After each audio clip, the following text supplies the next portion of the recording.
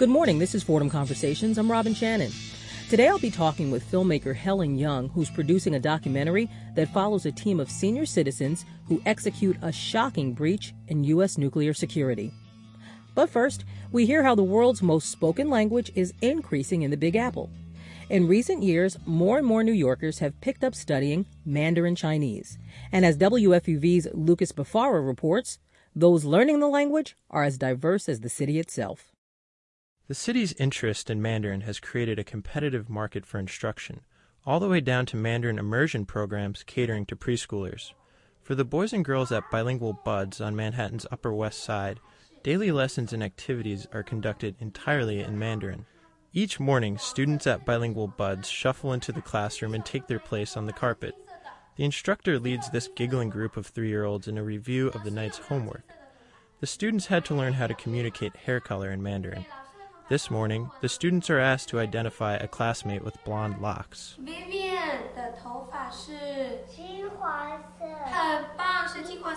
The students at Bilingual Buds hail from all different backgrounds. Parent Earl Carr says Mandarin connects his 3-year-old son Francis to his Chinese heritage. He also says Mandarin fosters a better understanding of China's global presence. China impacts so many different facets of life that I think kids who have an opportunity to speak Chinese will be very well prepared for the global community. The surging interest in Mandarin is not unlike the short-lived popularity of Japanese in the early 90s, when people saw it as the language of technology. Chris Livakari, Director of Education and Chinese Language Initiatives at the Asia Society, says Mandarin is in a unique position to benefit from that Japanese craze of the past. What I try to tell Chinese language teachers, and again, administrators who are interested in starting a program, is to look at the Japanese case and learn from it so that it doesn't really matter whether or not China's economic and political growth continues. Even if China is not as important in the world as it is now, let's say 10 years from now, your program will still be there because students and parents and the community will still want it. According to the American Council on the Teaching of Foreign Languages, Mandarin programs in grades K through 12 in the U.S. grew by 200% between 2005 and 2008. The East-West School of International Studies in Flushing, Queens, has been offering Mandarin since the school opened in 2006.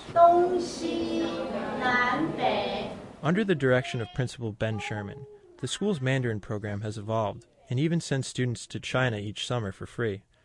For Principal Sherman, Mandarin is an essential piece of the school's philosophy. Clearly, the economic future of the planet lies in Asia, in China, India, and we felt that the kids needed to be prepared for that future by learning one of those languages. For 10th grader Roby Hanif, Mandarin has become a part of her life since she began studying 5 years ago, both in and out of the classroom. I watch a lot of Chinese dramas. I also listen to Chinese songs just to get into the habit of listening to that, and that helps with my pronunciation. And with characters, I try to write them as much as I can in order to get used to the characters. The interest in Mandarin in New York City isn't just limited to pre-K through 12. A growing number of business professionals are also taking up the language. In Manhattan's financial district, students at Wall Street Chinese trade their big desks for little desks and are instructed by founder Helen Han Ying to turn off their English brains. While some students come to Helen for introductory lessons, others come to polish up on their existing skills. For Nick Mahan, who works in international finance at HSBC, Mandarin is key. I work in finance and have a desire to go back to Asia at some point to work again. And when I did work in China, it was very complementary. The business I work in is global, so it's definitely a leg up, I would say. Mahan has since returned to China on business and is putting his language skills to good use. And Asia Society's Chris Livakari says, there is no doubt that the nation will need many more speakers of Chinese as the U.S.-China relationship continues to grow in importance. I'm Lucas Bafara, WFUV News.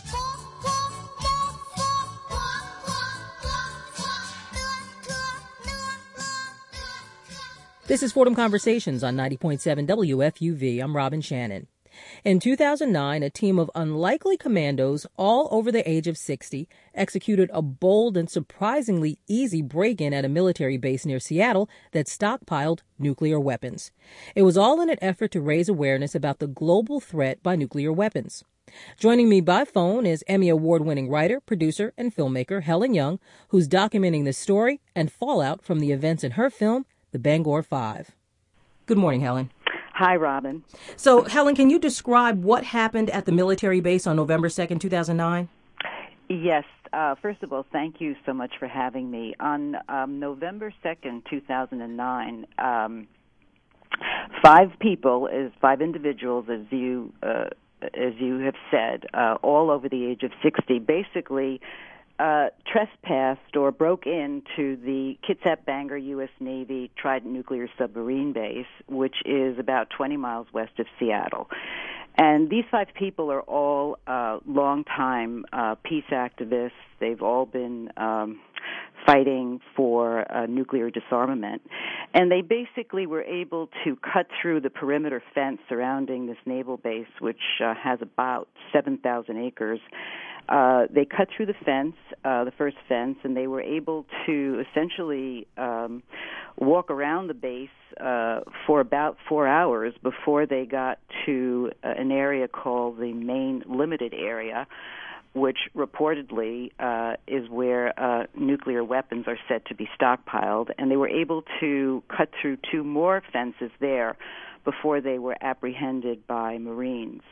The area where the second area, actually the Main Limited Area, is an area that is a lethal force authorized area. Basically, intruders can be shot by the Marines. And so these five people actually went there to pray. They wanted to function as citizen weapons inspectors and essentially expose the weapons on the base as a symbolic wake-up call to the world, which they believe is at a critical tipping point in terms of our nuclear, where the world is heading in terms of our nuclear weaponry. So, Helen, let me get this straight. They actually were able to cut through the fence, walk in there, roam around a nuclear base for 4 hours without anyone stopping them. Exactly. According to court documents, they were able to cut through the perimeter fence using bolt cutters, and they were apprehended approximately 4 hours later at the second location, which is called the Main Limited Area. What did they hope to accomplish by breaking into the military base? Well, as I said, these five people are longtime peace activists, and they were not in any way trying to point out security issues or in any Which way. they did, though. Well, I think that's a matter of, according to published reports, the Navy has said that security was never really compromised in terms of the safety of the personnel and the facility. But what these people really wanted to do was, they are peace activists, and their motivation was really to begin a national conversation in this country about nuclear weapons, which they believe is really, as Father Bix, who's one of the defendants in this case, who actually they were convicted in December of 2010. He says that the whole issue of nuclear weapons is not on the back burner or the front burner. It's not even on the stove. So these five people wanted to bring this to the attention of the American public. So how did they come up with the idea to infiltrate the military base? Well, three of the people, two are Jesuit priests, and one is a nun. One of the activists is 85-year-old Sister Anne Montgomery, who is a Roman Catholic nun from the Society of the Sacred Heart. One of the others is Father William Bixel, who is 83, and he is a Jesuit priest. He's the former dean of students at Gonzaga University and a parish priest in Tacoma. Actually, Father Bix is one of the most recognized and admired and beloved people in Tacoma. He just received the Greater Tacoma Peace Prize. And how old is he? he just turned 83 in May, actually. And then there is Father Stephen Kelly, who is 63, and he's from California. He, too, is a Jesuit priest.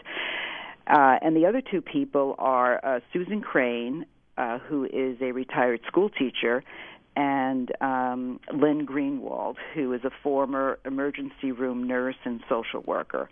Lynn is a mother of 3 and a grandmother of 2, and Susan Crane is a mother of 2 and a grandmother of 2 as well. So, and to answer your question, what they did was, this was not something that they took on sort of, spur of the moment or lightly. They prayed about this for 1 year. They discerned about it. And this is a term that I learned in doing this project. Father Bix talks about how he discerned with his provincial and how he... What's a prudential? Provincial, his provincial, the Oregon provincial in the Jesuit order. Mm-hmm. He essentially went and discussed his pending action or what he was thinking of doing, and received a letter from his provincial granting him essentially permission to do this. And you see in the film also that at the end, when they were convicted and they were sentenced, his provincial did mission him into the federal penitentiary, which is really a remarkable picture to see. That these 5 people, well, the 3 in religious life, were missioned into the federal penitentiary. How did all 5 of them meet? Well, they, as I've indicated, they have been involved in the peace movement for a very, very long time. Father Bix, for example, has been arrested, I think, almost 50 times. He first started protesting the presence of the Trident submarines on this nuclear base back in the early 80s. Actually, the first Trident submarine came to the base, I think it was in 1982. And he has been arrested numerous times for protesting and for trespassing onto the base. I should mention that all of them are members of a movement called the Plowshares Movement, which is an international movement of activists who are raising awareness about nuclear weapons. And there have been this Plowshares Movement follows the injunction of the prophet Isaiah, who urged nations to abolish war and turn swords into plowshares. This is Fordham Conversations on 90.7 WFUV. I'm Robin Shannon. Today I'm talking with filmmaker Helen Young about her documentary, The Bangor Five. It follows the federal case against an elderly nun, 2 Jesuit priests, and 2 grandmothers who broke into a military base and were able to reach a nuclear warhead storage area before being caught. Now, Helen, what steps did they take to get ready for the mission? You said that they spoke with people, their higher-ups. What other steps did they have to take in order to map out the area or talk to their loved ones about what they were going to do? Or did they even talk to their loved ones? I don't think they really did that very much because there are conspiracy laws in this country, and they didn't want to put anyone in a situation of their loved ones of being privy to this type of action. So they met together, and my understanding is that they prayed together, and they designated a date when they would do this. But this was, for them, purely motivated by their desire to speak out about this issue. An issue which, as you know, I've written about recently. There has been a lot in the press, for example, regarding the issue of our nuclear weaponry and our funding of these weapons. Just recently, retired General James Cartwright, who's the former chief of all nuclear weaponry in this country, has called for a major reduction, actually an 80% reduction in the number of weapons that we have. Now, Helen, what else did the Bangor Five have to do to get ready for this mission? I would think that they would have had to have some kind of maps or something along those lines. How did they get ready for the mission? Well, they told me that they had downloaded a map from Google, and they had studied that map, and they really didn't have any maps with them or anything like that. I mean, basically, a map of the base is on Google Map, and that's what they used. So once they got onto the military base, and didn't someone have health problems that caused them to have to move a little bit slower? Right. Father Bix, actually, he has undergone 2 open-heart surgeries, and he was forced to pop nitroglycerin pills along the way to basically keep up with the others. So, yeah, you're right. And I know you said that the military made a statement saying that there was no security breach, or I don't know if that's the proper word, that security wasn't at risk at all?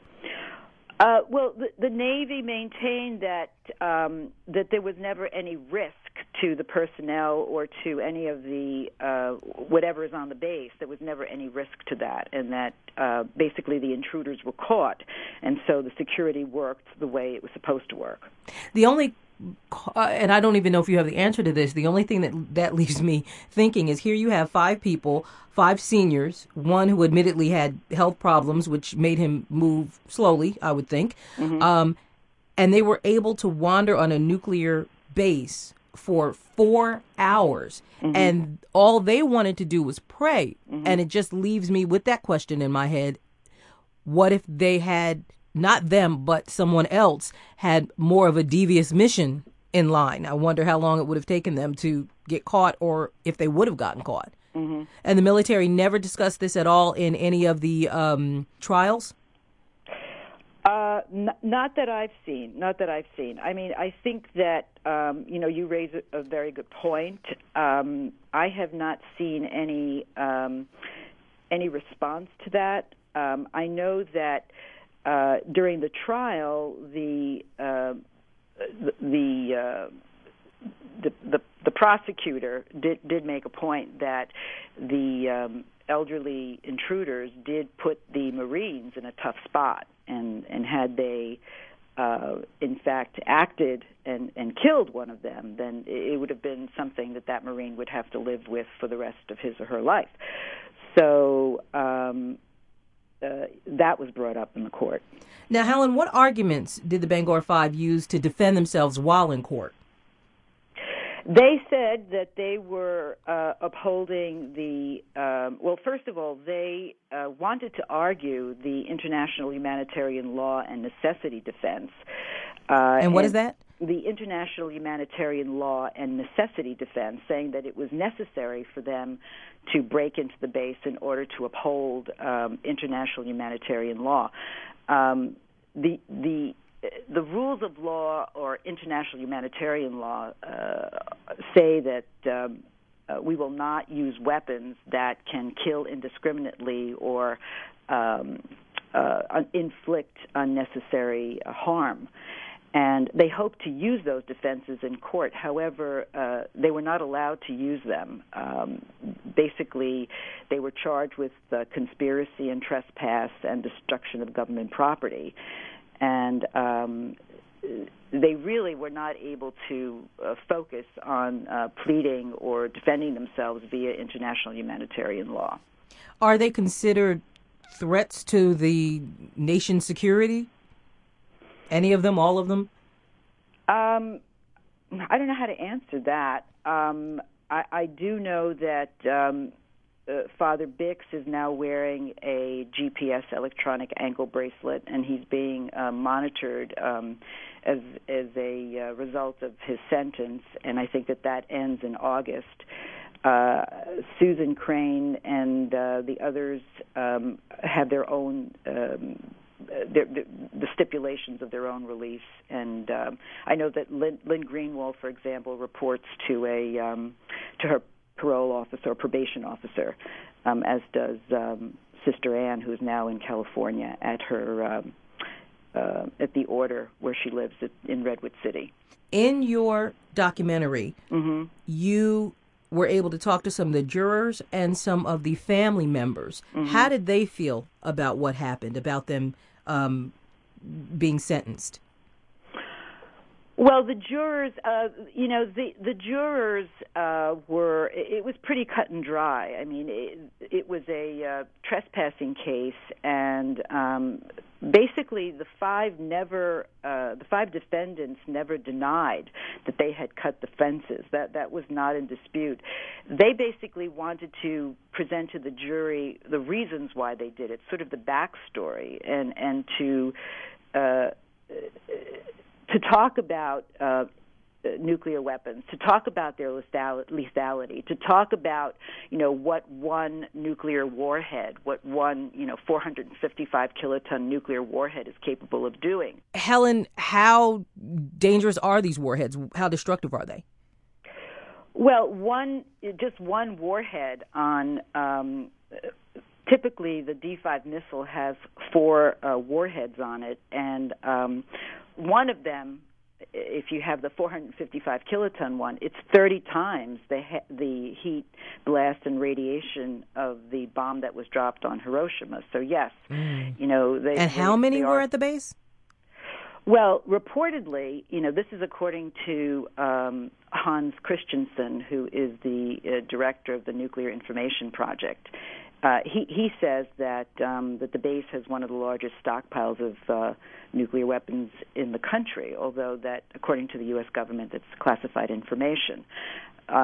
So the base does have 8 of America's 14 Trident submarines are home ported on that base, and again, according to Hans Christensen, one submarine carries the equivalent of 800 Hiroshima-sized bombs, which is enough to basically obliterate every city in the Northern Hemisphere. So they are, tremendously lethal weapons. Now, Helen, you said that all but one member of the Bangor Five is out of jail. Are they home now? Are they with their families? That you know of. Each is going about their lives. I mean, Father Bix is in Tacoma. He lives in a Catholic worker house in Tacoma, and basically, Father Bix is really, as I said before, a very beloved figure in Tacoma. He's also a very controversial figure. Some people, although they love him deeply, not everybody is on board about the lengths to which he will go to advance his cause. And nonetheless, he is a man who has devoted his life to helping the poor and the homeless in Tacoma.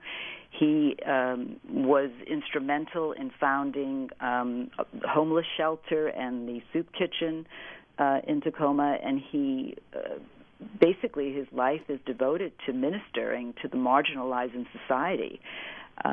Some people, have told me that he's a modern day holy man. And it's interesting because even though if you were to see Father Bix, he typically does not wear a clerical collar. He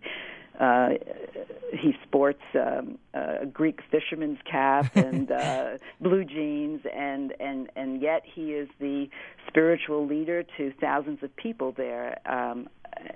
Recently receiving the Greater Tacoma Peace Prize that's partially sponsored by Pacific Lutheran University.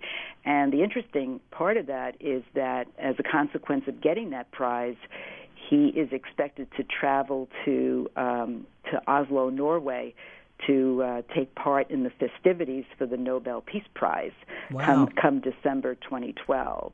Helen Young, why did you want to tell this story? I'm fascinated by the 5 people. I think they're incredible. They're people that one does not meet very often, and their motivations, the fact that they have such deep moral conviction that they would be willing to put their lives on the line, I think is something that really is a story that people should know about. And I really hadn't heard anything about it, having worked in the news business for many years. I thought it was a fascinating story, and then the more I got to know these people, the more I began to see how how compelling they are as individuals. By the way, they were called the Bangor Five by the prosecutors on this case, and so that's why the film is called the Bangor Five. Helen, how did you find out about the Bangor Five before making them the subject of your documentary? Well, I'd been interested. I'm interested in the issue of nuclear disarmament, and I've been looking for a story. It turns out that a friend who had gone to testify, actually Stephen Leeper, who is the head of the Hiroshima Peace Culture Foundation, I'd been looking at possibly doing a film about him, and he had just come back from testifying at the trial and was telling me about what a fascinating case this was. And the more I looked into the case, I thought, wow, this really is quite interesting. And Steve put me in touch with the five defendants at the time. And did you attempt to speak with anyone in the military for your documentary? I have not yet been able to get an interview with the military about this, but I'm working on it. Now, Helen, as a documentarian, did you have to stay impartial when making the film? You said you had a bit of a news background, and, as a journalist, we kind of have to stay impartial. Or did you find yourself sort of siding with the members of the Bangor Five and their cause? Well, I don't think it's a matter of siding with them. I think it's basically telling the facts, and I think that what I'm learning in my doing of the film is how much of what they are saying is actually reverberating in society right now. As I mentioned, General James Cartwright's recent statements, and also the recent Wall Street Journal op-ed pieces by the former head of the Senate Armed Services Committee, Sam Nunn, Henry Kissinger, George Shultz, William Perry.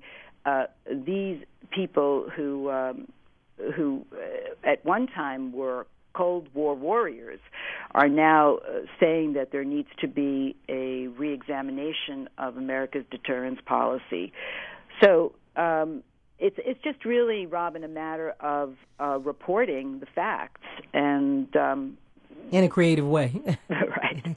What was your biggest challenge in making this film, Helen? The film is still in production. Mm-hmm. I have shot about a third of it, and I am at this point trying to generate grant money and other funds to finish it. And I'm in the process now of forming a collaboration with another producer that can hopefully help me generate the funds to finish the film, but it's not finished yet. We are still shooting. This is an ongoing process, and I've applied actually for funding from a number of grant-making organizations. The project was selected as a finalist at ITVS, which is part of the Corporation for Public Broadcasting, but it did not actually get funding. It was not one of the films selected for ITVS funding during the last grant cycle, but I am planning to reapply and hopefully will get the funding during the next round. Now, Helen, if you had just one sentence to entice people to want to know more about the Bangor Five, what would that sentence be? Well, I think it would be to watch the film and see the depth of moral conviction that five individuals can have for a cause. And it's a compelling film that tells us a very much unknown story, a story that really impacts all of us.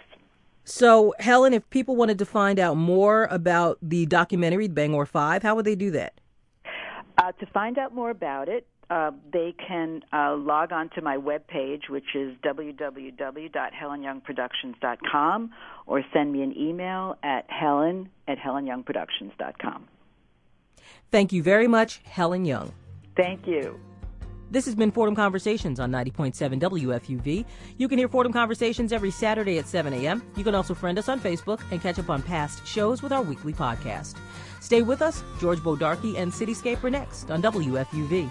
For Fordham Conversations, I'm Robin Shannon. Study nuclear science.